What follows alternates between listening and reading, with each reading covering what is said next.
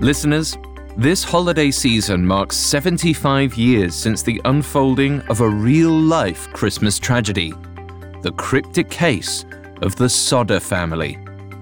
If you enjoyed this special 3-part series, be sure to follow the Spotify original from Parcast, Unexplained Mysteries. There you'll find some of history's greatest conundrums twice a week. Follow Unexplained Mysteries free on Spotify or wherever you get your podcasts. It was late on Christmas Eve, 1945. That evening had been filled with merriment and cheer. Now everyone was in bed. George and Jennie Sodder and 9 of their 10 children. One of their older sons was away fighting in the army, but for the rest of them, everything was fine. The house was quiet. And then... Jennie awoke with a start. She smelled smoke. Slowly, she got out of bed. She didn't wake her husband right away, perhaps because she hadn't yet found the source of the smell. Maybe one of the kids was making toast in the kitchen. But when Jennie discovered flames in another room, she realized that their lives were all in terrible danger. She woke George, and the pair located what children they could. In a mad dash, they shouted upstairs for the kids on the second floor to come down. But as the flames grew, the parents fled the house, trusting the younger ones were right behind them. Once they emerged onto the lawn, George looked back to see the tongues of fire licking the structure of their home. He also saw their beautiful decorations and electric Christmas lights gleaming through the windows, relics of joyous memories slowly becoming engulfed in flames. And that's when he realized there were only 4 children outside with him. The other 5 were still inside. But maybe, just maybe, he had time to get them out.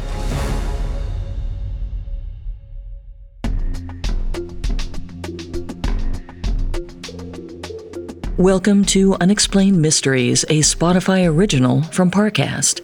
I'm your host, Molly. And I'm your host, Richard.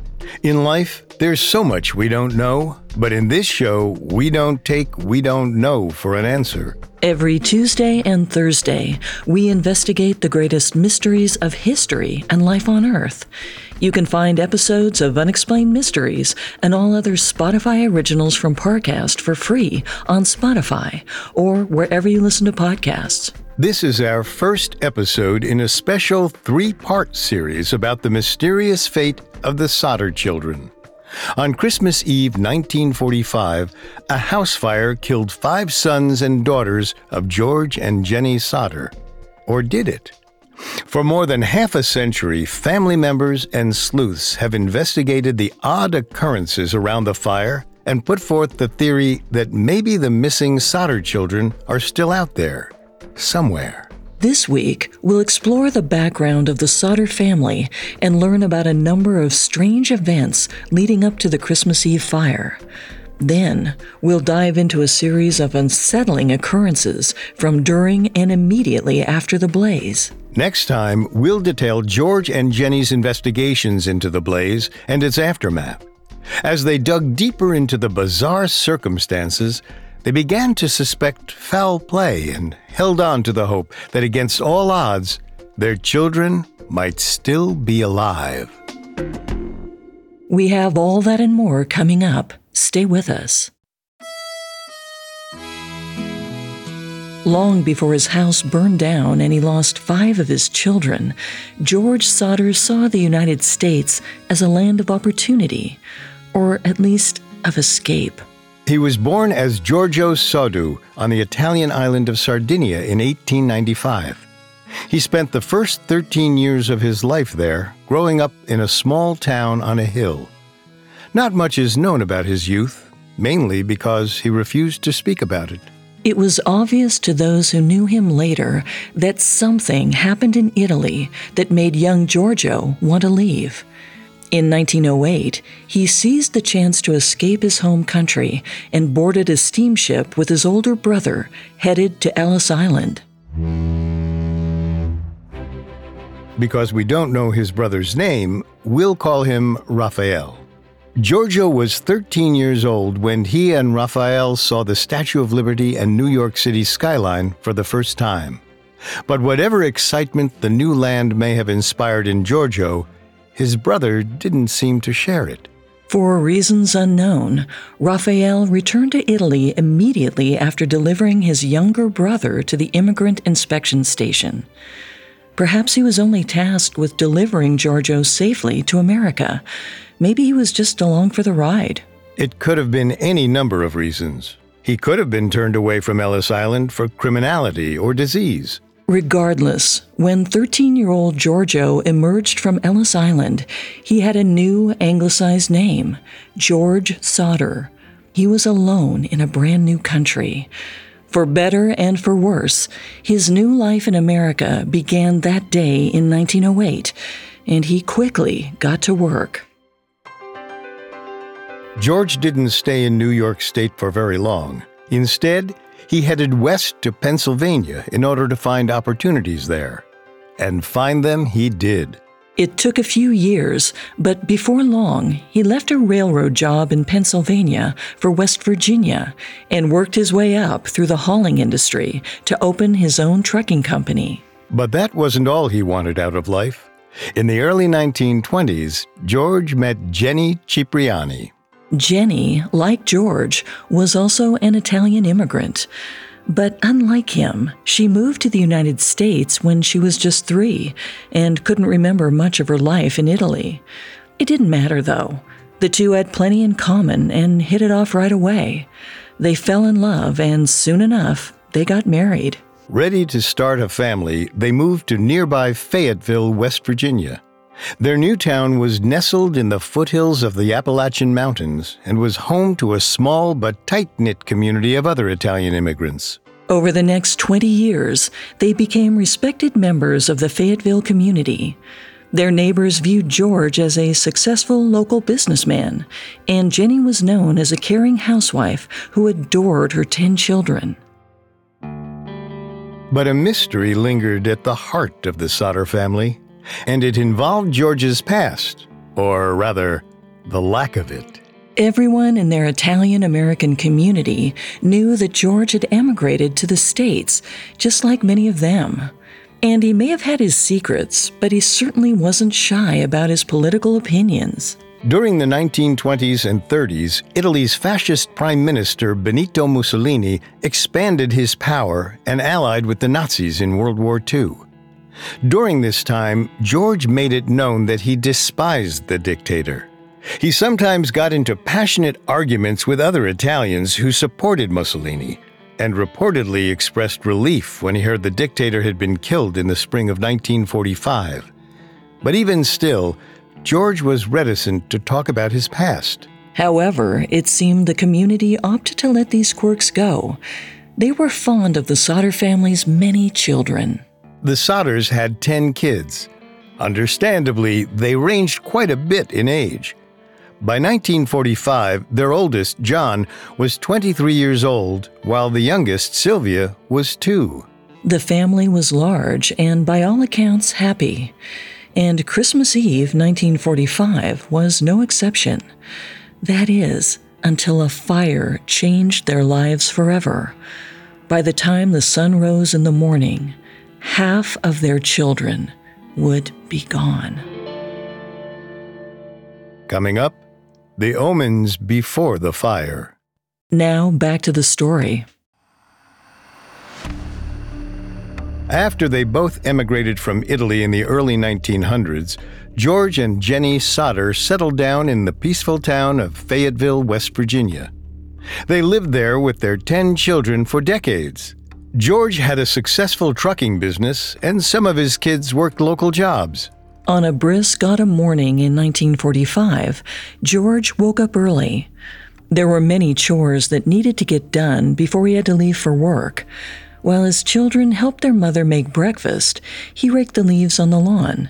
As he did, he heard a tentative voice behind him ask, "Are you George Sodder?" He turned. A young man stood at the foot of the lawn, hat in hand. George answered him in the affirmative, and the fellow eased a little bit.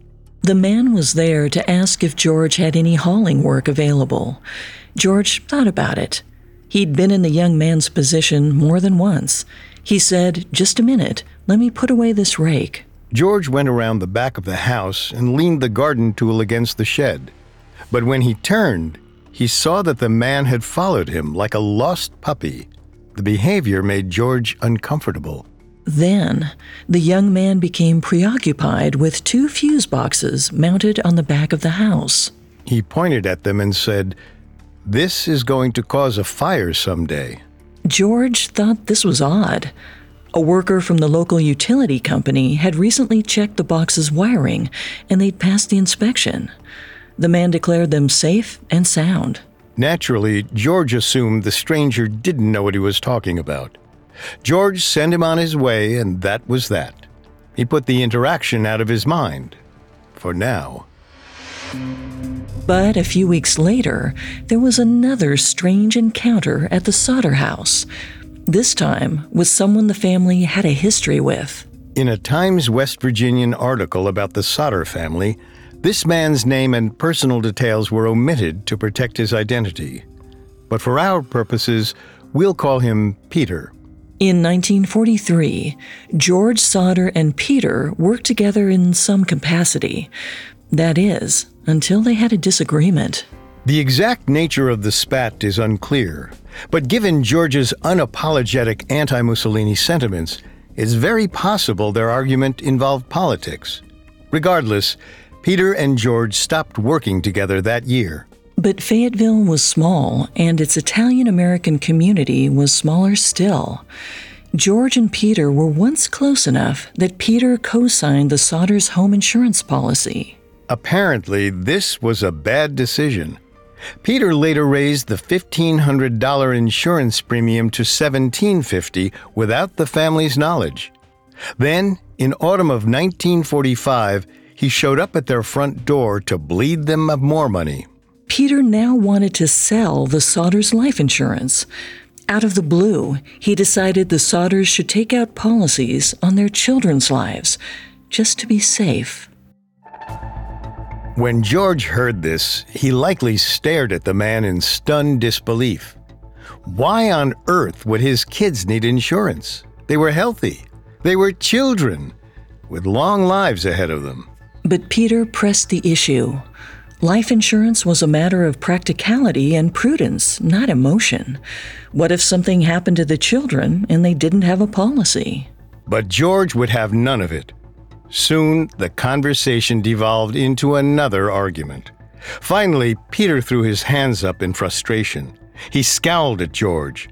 According to several reports about the incident, he said, "Your house is going to go up in smoke, and your children are going to be destroyed." This was the second time someone had predicted that his house would burn down. But Peter wasn't finished. He added, "You are going to be paid for the dirty remarks you have been making about Mussolini." So that was why Peter was so heated. He was bitter about George's politics. George didn't care, but he'd had his fill of being polite. So he ordered the man off his property and shut the door. Hopefully, that would be the end of it. But it wasn't. A couple months later, the Sodder family had another, albeit more distant, encounter with someone. In late December, only a few days before Christmas, the younger Sodder children walked home from school for one of the last times that year.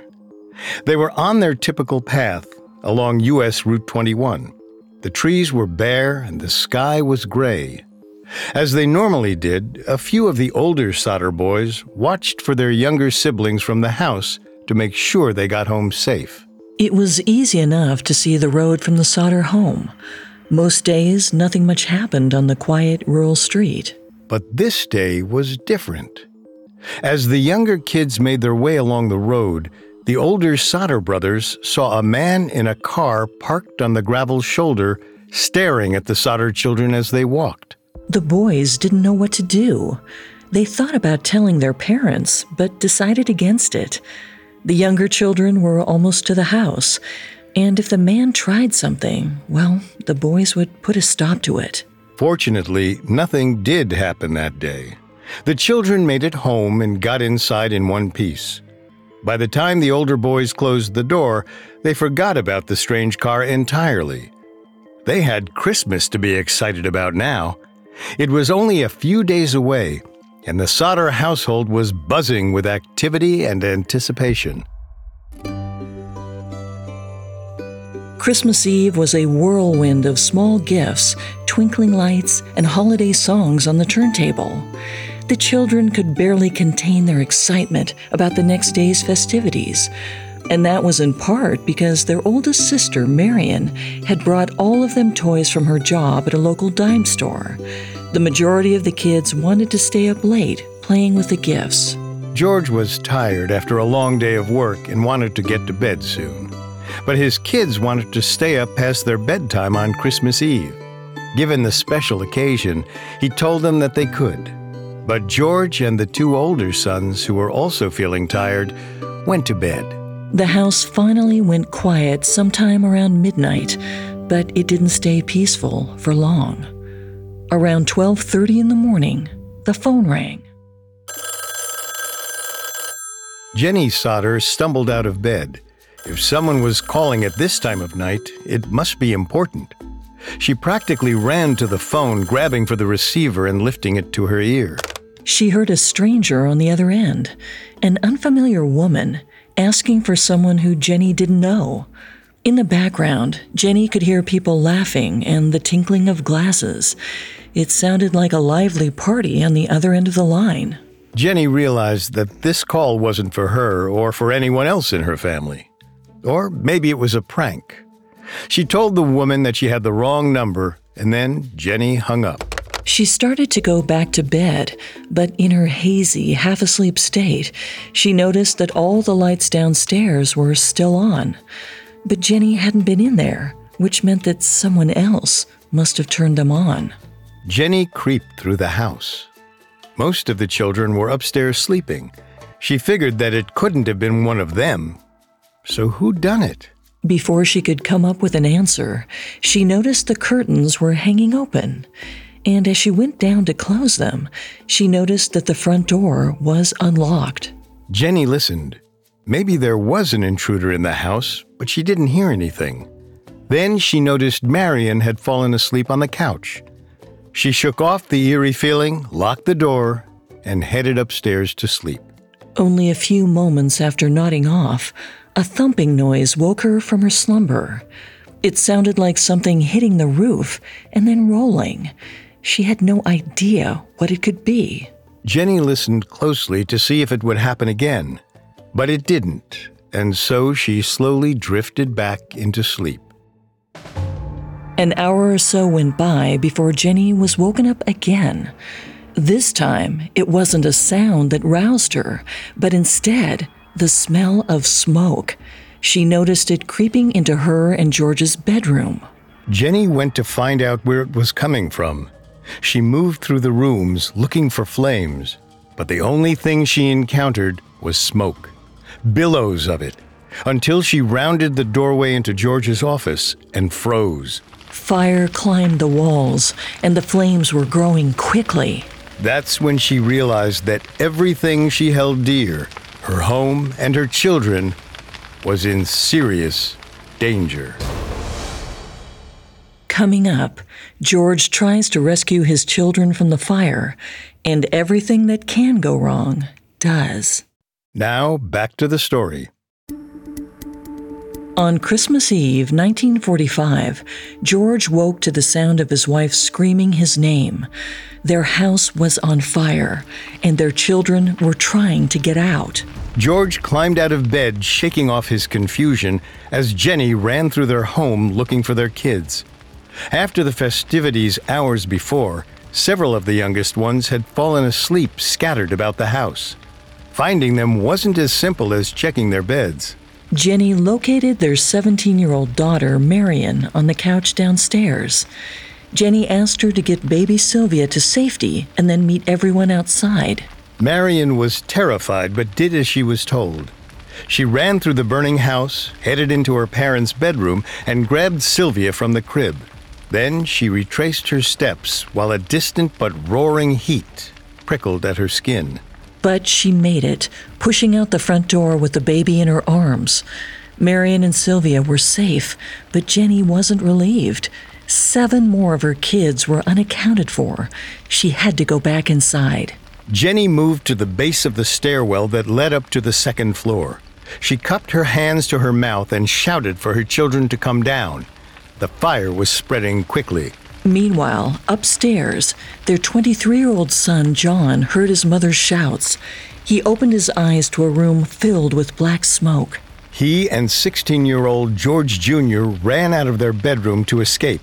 As John passed his younger sibling's room, he shouted for them to wake up and get out. He fled down the stairs, assuming that they would be close behind, but they weren't.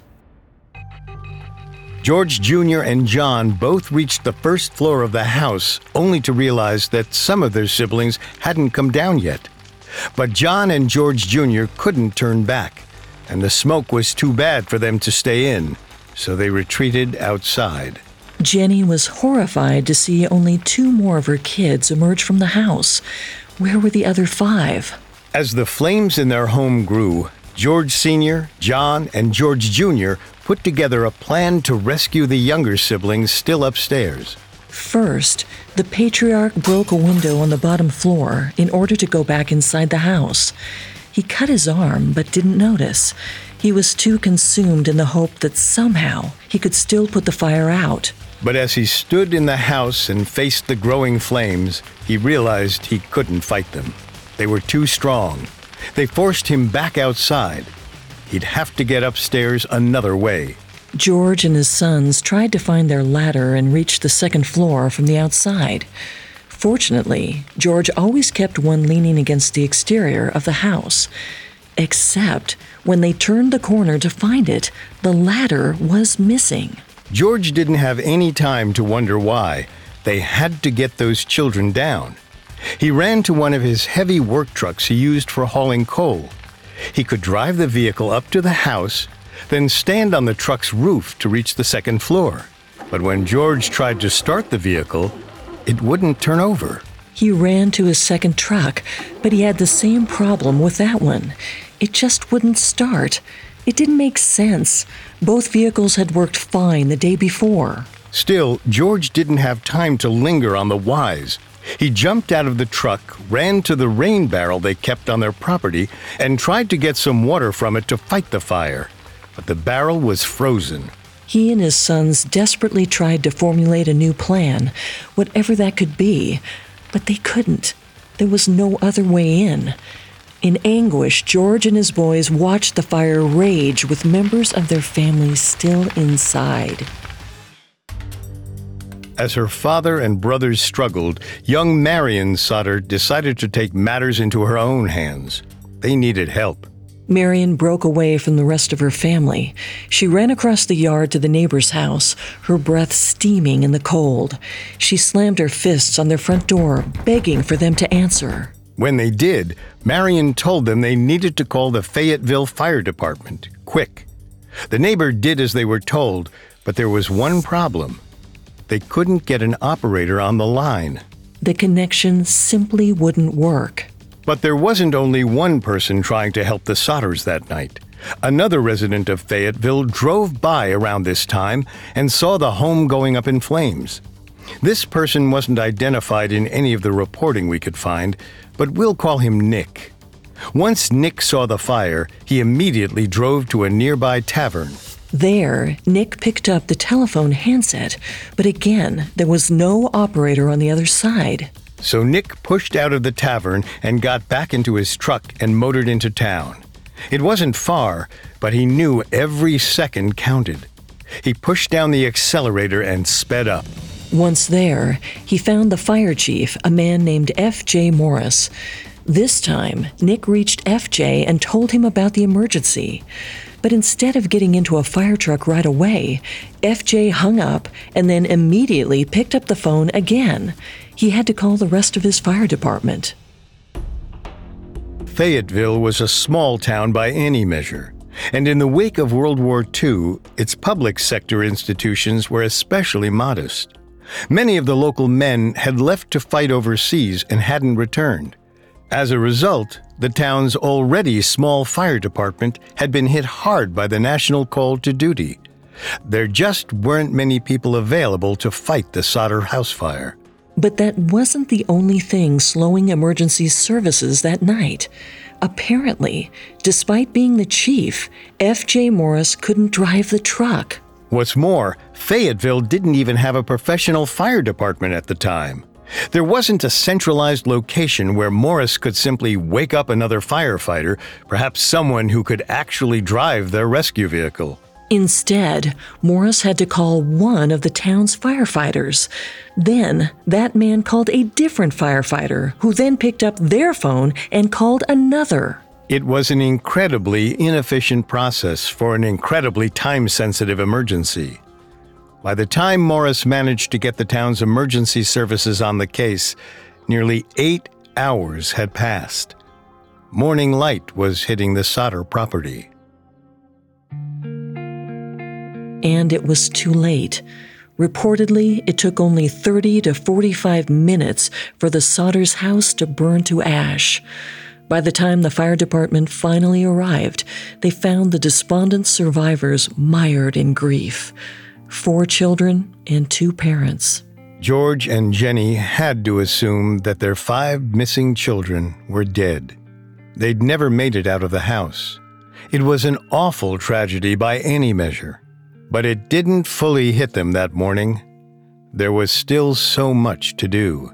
Not long after Morris and members of the fire department arrived, George Sr. and his surviving sons searched the wreckage for their family's remains. Neighbors and firefighters joined in as well. They hoped to find something of their loved ones that they could bury, if only to help them mourn. But according to the Sodder family, they didn't find anything. Most of the rubble had collapsed into the basement, and they sifted through it all and came up empty. Morris told the Sodders that the fire had most likely cremated the bodies completely. That's why there was nothing left. At the time, the Sodders took this on faith.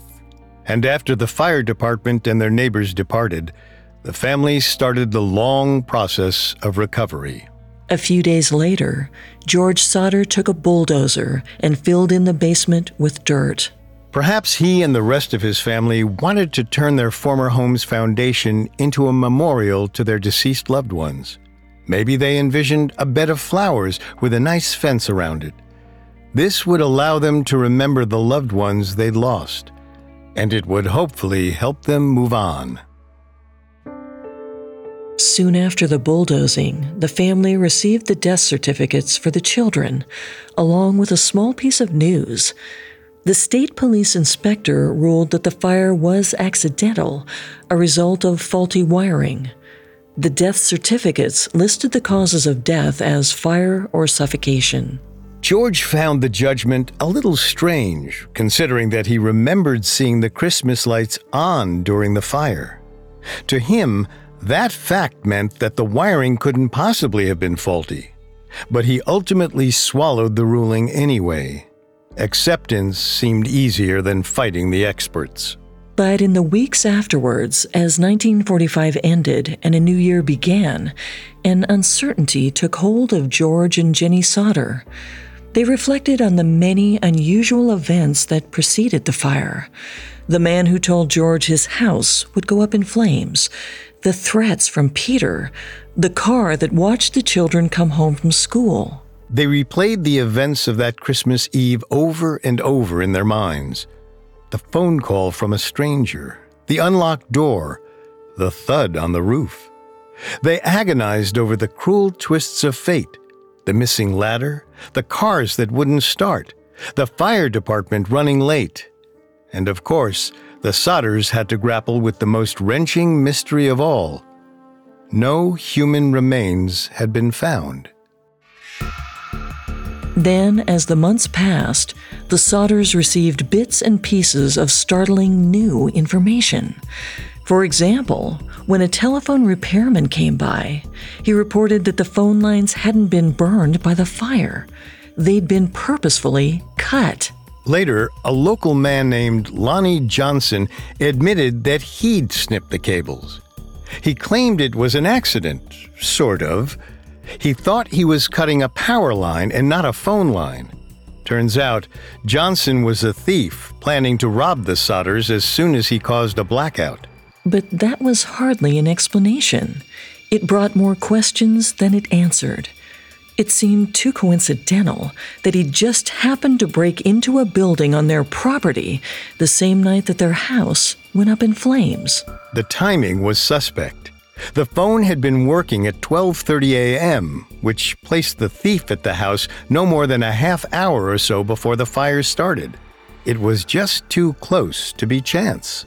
George and Jennie didn't believe that Johnson accidentally cut the phone instead of the power. They thought he wanted to make sure they wouldn't be able to call for help.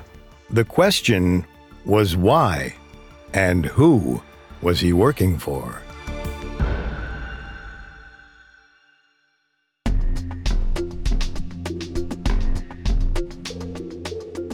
Thanks again for tuning in to Unexplained Mysteries. We will be back on Thursday with Part 2 on the Sodder family's decades-long search for the truth. For more information on the Sodder house fire, amongst the many sources we used, we found the Smithsonian Magazine article, The Children Who Went Up in Smoke by Karen Abbott, extremely helpful to our research. You can find all episodes of Unexplained Mysteries and all other Spotify originals from Parcast for free on Spotify. See you next time. And remember, never take "we don't know" for an answer. Unexplained Mysteries is a Spotify original from Parcast.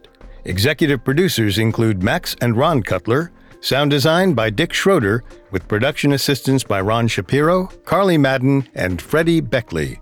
This episode of Unexplained Mysteries was written by Nicholas Zwart, with writing assistance by Angela Jorgensen and Connor Sampson, fact-checking by Claire Cronin, and research by Brad Klein and Brian Petrus. Unexplained Mysteries stars Molly Brandenburg and Richard Rossner.